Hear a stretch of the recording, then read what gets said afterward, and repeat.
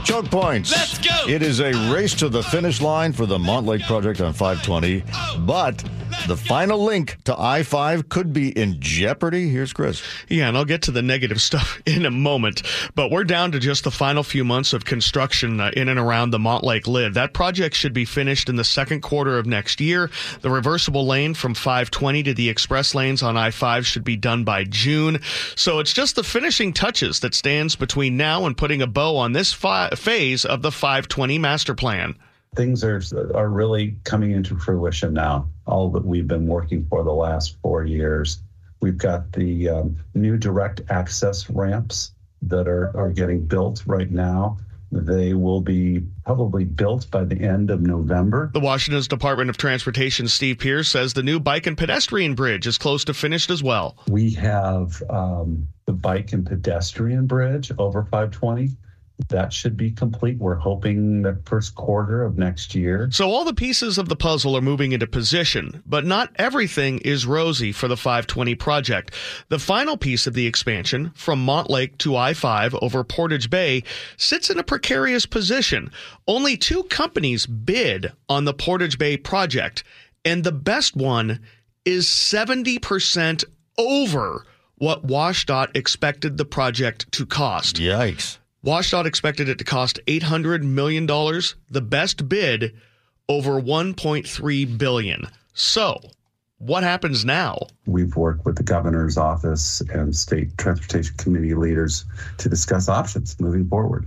Yeah, it's a very tough question. In fact, project head Omar Jefferson recently sent a note to the legislators in districts 45, 46, and 48 around this project area to outline the seriousness of the situation. It spells out the pros and cons of canceling the bid and starting over, dividing up the project, maybe phasing it. But all of those are bad options because they add time and money to the job. As Jefferson wrote, up to 7 years in delays and up to $1.5 billion in additional money to the price tag. Plus, there is a safety risk for delaying as well, considering the seismic vulnerability of the Portage Bay Bridge. I had Pierre read part of the final paragraph of that email to the legislators from Jefferson. We're working with WashDOT leadership, the governor's office, and the legislator to understand possible ways to close that funding gap. And that could include through tolling, sales tax deferral, and other financing and grant opportunities. And WashDOT is doing something unique here. It is keeping the best bid, which came in from Skanska,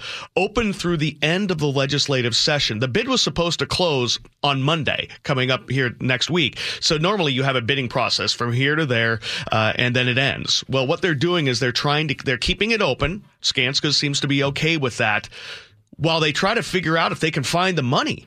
And then at that point, what do we do? Because certainly WashDOT doesn't want to go all the way 6 miles from 405 to Montlake and then leave the final 4,000 feet of this project undone. But that could happen because of this massive difference in what they thought it was going to cost to build and what the best bid came in as. And so what factors added so much to the cost? They're basically inflation. What they're talking, cost of building materials, cost of it's things not like additional environmental rules or anything like that. Not that. And again, there could be some of that in there, obviously, because they have to drill piles into Portage Bay, right? So there's some issues there. They had already done some test pile work there, drilling earlier this year and last year. So, but there could be some of that. But I get the feeling a lot of it is what we feel around the country, which is extra labor costs, extra materials costs. So are they having that. They're going to have to demolish the present structure, or are they going to keep that? Well, they don't know. They're in the process of, they were supposed to be building and making parallel, kind of like they did going into Montlake. So, it's a very interesting conundrum. I mean, look what happened with the ferry system when their last attempt to get the 6 hybrid electrics came in so far over budget. They scrapped it, and we still haven't gotten a contract to start that over again. And that's been, 2 years now? So, I mean, you see there's pros and cons to this, but 70% over budget. And they're like, okay, I guess we have to do it. But where are we going to find the money? So, it's... I think I know where they'll be looking for it. probably. What's the max price in the toll lanes now? Yeah, well, 520 is variable. We'll see how variable they go to try to end up paying for that. So, yeah, it's a very but yeah, it was a sobering number when it came out. But now the question is, okay, what do we do? They're already working with the legislature to try to figure out as we go into this session. It's going to be a pretty big deal to figure out where they can find that money. 6:37 Seattle's Morning News. After enduring multiple false alarms warning of a breach at the Tolt River Dam, Carnation residents say they are facing a new problem with the dam's newly installed alert system, and they blame the city of Seattle for it. The report from Cairo News Radio's Kate Stone. The Tolt River Dam is 16 miles upstream from Carnation. It's owned and operated by the city of Seattle to supply much of that city's electricity. And according to those living nearby, the dam's alert system has a big problem. This is a test of the Tolt Dam warning system. That message plays every week on Wednesdays at noon, but Carnation City Manager Ana Cortez says there have been 6 false alarms of a dam breach over the last 3 years. If you're outside of Carnation, I think it's very difficult for people to understand the level of trauma inflicted on this community. If it ever breaks, the dam would send a wall of water to Carnation and force citywide evacuations. Cortez says each false alarm has caused more fear and mistrust among the community of more than 2,200 residents. We have individuals who have physical reactions Wednesdays at noon when the alert system goes off. And even worse reactions when the system doesn't go off. Last month, Seattle installed a new system that officials said was far superior, more modern, and more technologically advanced. But Cortez told me, we have folks in different parts of the city who can't hear it. In response to complaints that the new siren is harder to hear and understand than it was previously, the city of Seattle said in a web post, it's important to note that the siren system is primarily an outdoor warning system, something that Cortez and other Carnation City officials find concerning. The system is supposed to alert people who are out and about. If you are in your home, we are counting on you to be near your phone. Where that logic breaks down, unfortunately for us, is that we do not trust any of the partners in this equation. King County has failed to provide leadership. The emergency response team has failed to provide leadership. Cortez and other city officials now want to provide a debrief for the incoming Seattle City Council members, as well as other city staff, about the alert system. In response, Seattle Public Utilities said it is listening and acting on Carnation residents' feedback. That includes upgrading all speakers, speaker amplifiers, and re-recording voice messages. The department expects to finish that by January, with additional upgrades to the system happening throughout next year. Something Cortez says is long overdue. The problem didn't just start in 2020. Seattle has had this dam since 1961. So thanks for the progress. It's a little late. Kate Stone, Cairo News Radio. Thanks for the progress. Let's talk about air safety now. There was a new report released this week on air traffic security, and I called up CBS correspondent Jim Krasula, who looked over this report and explained what's in it. It's a 52-page report that comes from an independent safety review team that was named by the FAA. Again, we've seen this incident of close call incidents. They seem to be rising in number, and yes, they have been. In fact, as an aside, the National Transportation Safety Board has opened 7 investigations into near-miss incidents just since January. Now, before I go any further, Dave, let me point out that while there are concerns, yes, about aviation safety in this country, there has not been a fatal accident involving a major commercial airline in the U.S. since 2009. So specifically with this report, they concluded that there's what they call an urgent need for action to address these issues. Now, part of what this report concluded, basically 3 main problems at this point in terms of aviation security in this country. First off, understaffing, really serious understaffing of air traffic controllers, outdated technology in terms of computer systems and radar and tracking planes, all of that, and then chronic underfunding, Dave, from Congress. And there was a lot of focus in this 52-page report about Congress has to increase budgets for ATC, for the FAA, NTSB, all of these organizations that are responsible for air traffic control and safety. We've been hearing about this for years. The New York Times led its own investigation into these close calls on runways and found that they happen nearly once a week on average, and that 99% of air traffic control facilities are considered understaffed. So I asked Jim, what's the holdup on fixing this? I think a lot of it, Dave, is again, politics. There was a congressional hearing last week, a Senate committee hearing late last week that I actually watched. And it was about this issue. It was about aviation safety. And there were several witnesses who spoke, including the chairwoman, the head of the NTSB, the head of ATC, acting head of FAA. And one of the key takeaways from that Senate hearing late last week was the fact, and it struck me as well, that the head of the ATC was talking about that a lot of these air traffic controllers, Dave, are working 6 days a week, 50, 60 hours a week. And as they say, that's a very stressful profession and job to begin with. And then when you factor in these incredibly long hours that these air traffic controllers are working, as somebody said at this hearing, it's just a recipe for disaster and the disaster waiting to happen. So is there no pending legislation in Congress to do something about this? Well, again, one of the chairs of the Senate committee, Tammy Duckworth from Illinois, talked about that. She said, we have to do something. Now, again, Dave, there hasn't been much discussion, it seems, at least publicly, in Congress to address these issues. You have to ask yourself why. Again, if there's such glaring concerns of a disaster, of an accident just waiting to happen. So again, will all of this provide new focus for Congress and say, hey, we've got to do something about this. We've got to address this. We've got to put more money into these safety systems. We'll have to wait and see. Obviously, only time will tell. CBS correspondent Jim Krasula. Jim, thank you. Dave, always good to talk to you. Stay well. Time for your daily dose. I really want to comment, but I'm not going to. Brought to you by Robert W. Baird. Kenny Maynor was an Army veteran who lives in Fairbanks, Alaska with his wife, 2 young boys, a baby on the way. And with a growing family, Kenny had been challenged in getting around town. He had a working car for over a year. Insurance, along with Enterprise Rent-A-Car, it picks a veteran from every state to receive a car. And Kenny Maynor was not just happy to be chosen by Enterprise and Progressive, he was overjoyed and beaming with gratitude at this new car. Thank you so much. Yeah, From the moment he arrived for the small ceremony in Anchorage to receive the car until he and his wife drove off back to Fairbanks, Kenny never stopped smiling. There you go. Oh, my God. Oh, my God. Thank you. He was shaking hands with all the people in attendance, saying, Thank you, one and all. I am honored. I am blessed. Thank you.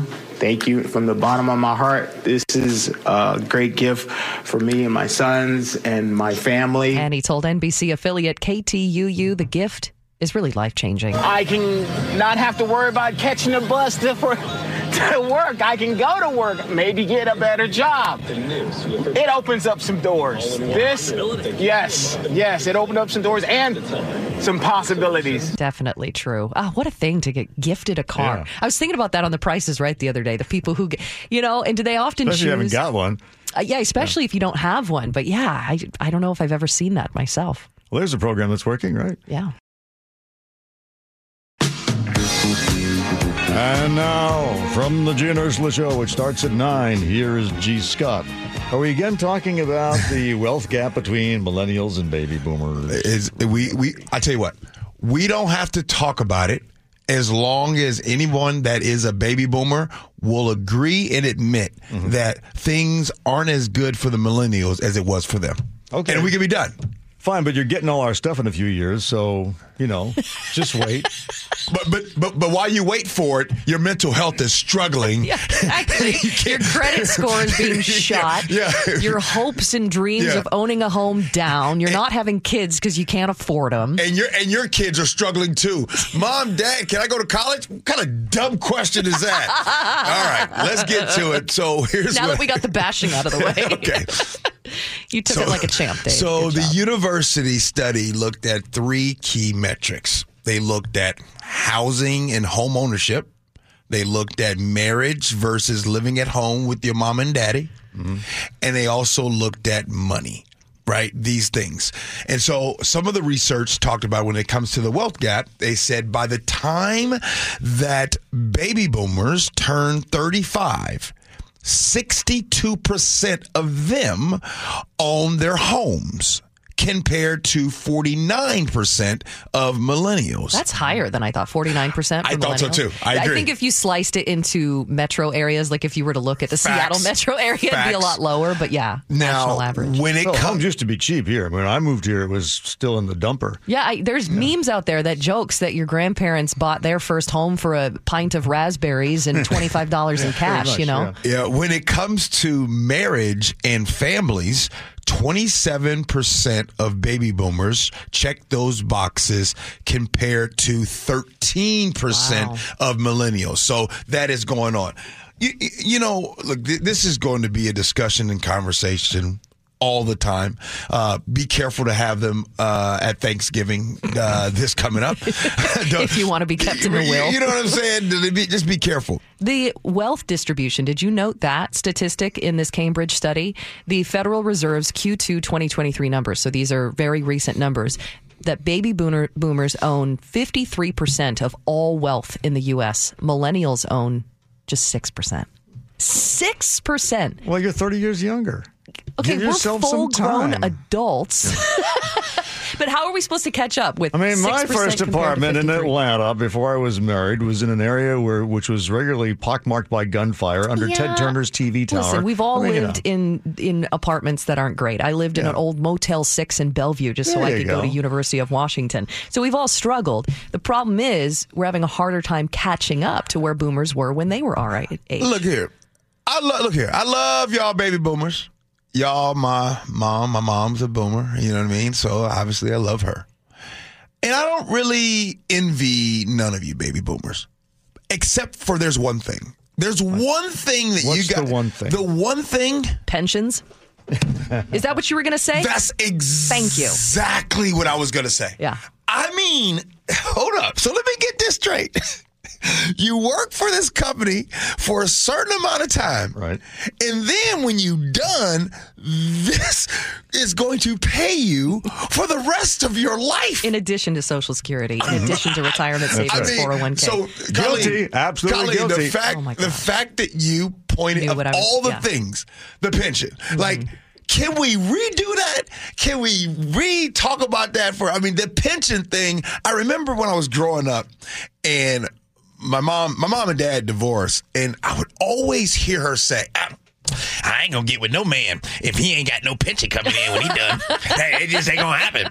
He gonna have to do bad. I can do bad by myself. I got all this. I got this. I got this, and I'm gonna have my pension and everything. Yeah. And so I used to always hear that. So I assumed that everybody will get a pension when you get ready to go to work. Maybe what we should do is ask boomers. Yeah. Is that like derogatory? I feel like it's derogatory now, but I guess, I don't know, when you're like boomers, right? I don't know. Depends I don't on want the to be tone of derogatory. voice. Okay. When boomers, maybe we should ask how they got companies to agree to pensions. Because if you ask the company today to offer pensions, you would be laughed out of the boardroom. I think when it's all said and done, would you think that most baby boomers agree and or understand how tough it is for millennials today? Well, I think so, because we're your parents.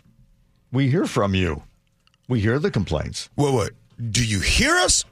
Or do you listen? Are you you sure? Well, because sometimes I feel like I'm arguing even with my mama about this stuff. Well, she's like, I don't understand.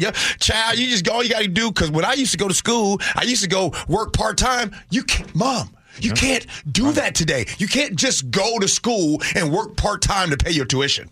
That's right. Things are different, and I think we grew up in an era where the U.S. was basically on top of the world. And, companies had pensions because they needed people to work. They wanted loyalty, and they got it. And now it's the free market. It's the gig economy, which I thought you guys enjoyed. Oh, it's great working 5 gigs and a full-time job with 2 kids and a mortgage. In a few years, you're getting it all. Oh, I don't like thinking about that. I don't like thinking like that. I know, right? See you guys. Take care. The attic is yours. That's fun. And look, we all still like each other. Isn't that nice? That's right. Yeah. This is Seattle's Morning News. Dave Ross with Colleen O'Brien and Chris Sullivan. And for this interview, we're joined by SMM producer Paul Holden because he's a music expert. We're going to talk about music. It's something called SMASH, a nonprofit organization which provides free and low-cost access to musicians who need primary care, mental health treatment, the stuff that you usually get if you work for a corporation and have a good policy. But a lot of musicians do not. We're talking with Nikki Barron, who's the Outreach and Communications Manager for SMASH, about this benefit coming up. Nikki, welcome, and tell me what's going on here. Yes. So like you said, SMASH provides free healthcare for musicians, and our biggest fundraiser of the year. This is going to be the 6th year that we do it. And it's a big concert at the Moore Theater on November 19th. And what we do is we take legacy artists, so think Soundgarden, Pearl Jam, Minus the Bear, folks from Death Cab for Cutie, Postal Service, and we pair them with emerging artists. So Brittany Davis, Eva Walker from the Black Tones, Shayna Shepherd, Small Paul, and then they pay tribute to somebody. So this year we pay tribute to Sub Pop, which, if you're not familiar, is pretty much what put Seattle on the music map with their release of grunge. What does SMASH stand for, and how did it get started? Yeah, so it stands for, it's so long, Seattle Musicians Access to Sustainable Healthcare.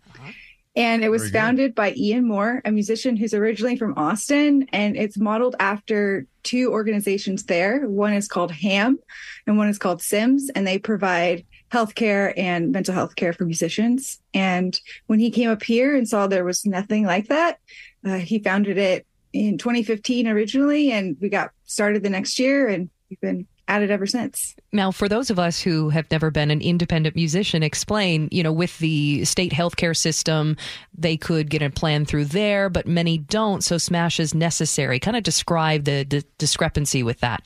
Yeah. So first, we all know healthcare is very complicated. Just using it, signing up for it. So even if you do qualify for Apple Health, just getting set up can be a struggle. The other thing is that for a lot of musicians, their pay is not something that they can easily report on to sign up for things like that. And then if in Seattle, it's the most expensive city to live in. Housing is insane. So even if you do make what should be considered a good living, like $50,000 a year, you're still not able to afford health insurance on your own, and you no longer qualify for Apple Health. And so for us, if you're a musician and you live, we like to say basically from Bellingham to Olympia and all the islands, and you make under $55,000 a year, you qualify for SMASH. It's free. And we give, like you had said before, everything from mental health support, substance use disorder treatment, primary care, dental, vision, hearing, really the works. And on top of it, we help you actually sign up for Apple Health if you qualify. And if you don't have insurance, or if you do have insurance, we help you navigate the healthcare system using our network of providers or community clinics, things like that. And it's not only a resource for musicians to have access to healthcare, but this is a great resource for musicians to get connected with some of the biggest names in music. Ben Gibbard just finished one of the biggest tours, I think, of the summer with the Death Cab for Cutie and Postal Service reunion tour. How important are these mashups for our local artists? What's that experience like for them? And in your experience, what have you seen the benefits for these artists partnering up after SMASH? Maybe future endeavors for them to pursue in their careers? Yeah, a perfect example of this is Shayna Shepherd. So I can't remember which year it was. I want to say year before last, maybe 2021. Could have been 2022. Time is a concept after the pandemic. Right. Yeah. Well, she got paired up with Soundgarden one year and went on to do more songs with them, went on to do a song that was featured in a Nordstrom's campaign. So it was huge for her. But I think it's also just getting to meet your local heroes and getting to see the people who paved the way for you. And then for the bigger artists to stay connected and to give back to their community. Why the celebration of Sub Pop, and can you give more examples of how Sub Pop has influenced not only music in the region, but has grown to nationwide and potentially worldwide? I'm not from Seattle originally, but I heard about Sub Pop growing up in the Midwest. Can you tell us why the celebration of Sub Pop this year and a little bit more about Sub Pop's influence? Yeah, so Sub Pop just turned 35 this year. So we wanted to pay tribute to the 35 years that they've been around. And really, as like we had that big bloom of music industry pop up around grunge and around them, slowly everybody went away. All the other labels that came here, all the A&R reps that were, signing every grunge band they could get their hands on. As soon as that bubble burst, they all left and Sub Pop stayed, and they're still here. They still run everything right out of their downtown office, and they still sign lots of local Seattle artists. So if you look at their current lineup, there's quite a few that are from right here in the region. And another thing they've done that's been super unique is that they have their singles club, which is so popular. So if you're somebody who just wants to discover new music, they put out records through that club that are not even Sub Pop artists, just artists that they love and they want to support. And they truly do invest in the small artists. It's not just going after the big names. Of course, they have some big names like Postal Service, but they've also got people like Shayna Shepherd, who put her first single out with them. What is the status of Seattle's music industry? Has it recovered completely from the pandemic? Oh, absolutely not. No. For musicians, the biggest way that they can actually make money is by playing live. And there's still quite the apprehension for people to go into crowded rooms and dingy basement music venues and things like that. So I think the live music industry is on its way back, but there's still that hesitation, especially as we go into the fall and winter when they're talking about COVID coming back. So I think the local artists who really do rely on that live music industry are definitely struggling for sure. And then I think the bigger artists, they're having to be out on the road doing these huge tours, like you mentioned, with Postal Service and Death Cab, where they're playing arena tours and they're being on the road, 200 days a year because they have to recoup all the years that they weren't able to do that. So yeah, I would definitely say it's not back yet. So if you can go out to a live show or buy some merch from an artist or pay for music, not just stream it on Spotify, definitely do that. Every little bit helps. Nikki Barron is the Outreach and Communications Manager for the Smash Benefit. Coming up. Thank you, Nikki. Good luck. Thanks. I'm Dave Ross. And I'm Colleen O'Brien. Thanks for listening to Seattle's Morning News. You can hear us live every morning on 97.3 FM or subscribe to this podcast and you'll never miss the show.